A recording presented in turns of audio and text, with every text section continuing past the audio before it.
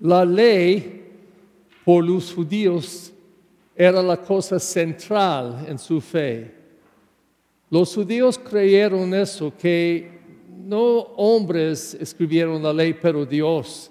Entonces, los leyes, ellos tenían 613 leyes.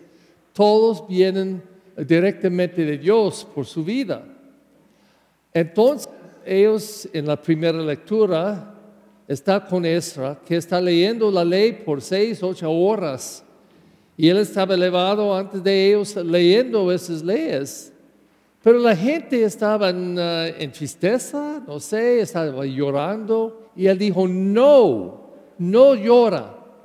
Porque la ley es bonito, es de Dios. Debe cantar y bailar y comer y beber y celebrar. Entonces este era el espíritu por la gente que eso estaba proclamando, que tenemos que responder la ley porque es bueno por nosotros. La ley, aunque por nosotros que no es de Dios, por ejemplo aquí es civil. Por ejemplo, cuando viene en un semáforo, si la luz está rojo, ¿qué tiene que hacer? Parar. Y cuando es verde, ¿qué? Manejar. Muchas veces, la mayoría de la gente van a parar cuando está rojo, si está dando atención y está manejando con cuidado y no muy feo. Pero hay bastante gente en esta época que cuando la luz cambia a verde, está leyendo su teléfono.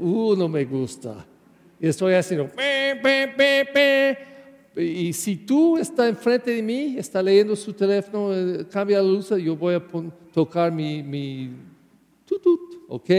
Tiene que leer y observar las leyes, porque es importante por orden. Pero hay leyes que son más importantes. No me gustan muchas cosas que están pasando en los Estados Unidos ahorita. No me gusta. No me gustan los estados en que puede tener un pistol en la escuela, en el gobierno, en la calle. No me gusta. Algunos quieren tomar su pistola en la iglesia. Híjole. Prefiero California, que tienen leyes más estrictas, que no puede tener un pistol en su carro si no tienen una licencia por eso. Y me gusta porque es una protección por mí, por todos. Muchas de las leyes están principalmente para protegernos y hacer un buen orden que puede proteger todos. En la segunda lectura tenemos una reflexión sobre el cuerpo, en un ejemplo que San Pablo está usando, hablando sobre este cuerpo, pero diciendo, este es un cuerpo también. Nosotros somos el cuerpo de Cristo. Y en este ejemplo estaba diciendo, cada parte, ojo, nariz, el oído, los pies, manos, tienen una razón. Y hay leyes o reglas que van a hacer o ayudar el cuerpo a trabajar bien. Y él dijo, si todo del cuerpo era un nariz, no puede oír. Si todo era mano, no puede caminar. Entonces, aplicando este ejemplo al cuerpo de Cristo, está diciendo que cada persona aquí tiene una razón, tiene talentos, dones. Y cada persona aquí presente, desde el más chiquito al más viejo, debe usar sus dones por la comunidad de fe, por el cuerpo de Cristo. Entonces, está pidiendo a nosotros no simplemente seguir reglas y leyes, pero ver una razón más grande en que estamos y debemos usar nuestros talentos y dones para asistir y toda la comunidad, todo este cuerpo de Cristo. Entonces, cuando estamos leyendo el Evangelio, hay más. Porque Jesús fui en la sinagoga y estaba leyendo este pasaje de Isaías y después él se sintió. Y la gente estaba buscando, esperando, ¿qué va a decir? ¿Qué va a decir? Y él dijo, después leyendo que de Isaías, que dijo, yo soy el ungido de Dios. Vienen a ayudar a los ciegos a ver, los captivos a estar liberados y muchas cosas del tiempo de Mesías. Estaba leyendo qué van a pasar cuando el Mesías viene. Y él sentado, toda la gente estaba escuchando, buscando, y él dijo, hoy he cumplido este pasaje. En él estaba diciendo, yo vení ungido de Dios para hacer toda esta bondad. Yo creo que cuando gente vive solo por las reglas y leyes que dicen, no puede hacer eso, no puede hacer, tiene que hacer eso, no puede hacer eso, es una limitación, yo creo, muy feo. Cuando yo estoy diciendo, ¿qué tengo que hacer? ¿Qué no puedo hacer? Es simplemente buscando, yo creo que negatividad.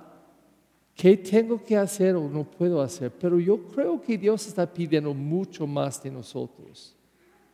Yo creo que Dios está pidiendo a nosotros a vivir la bondad.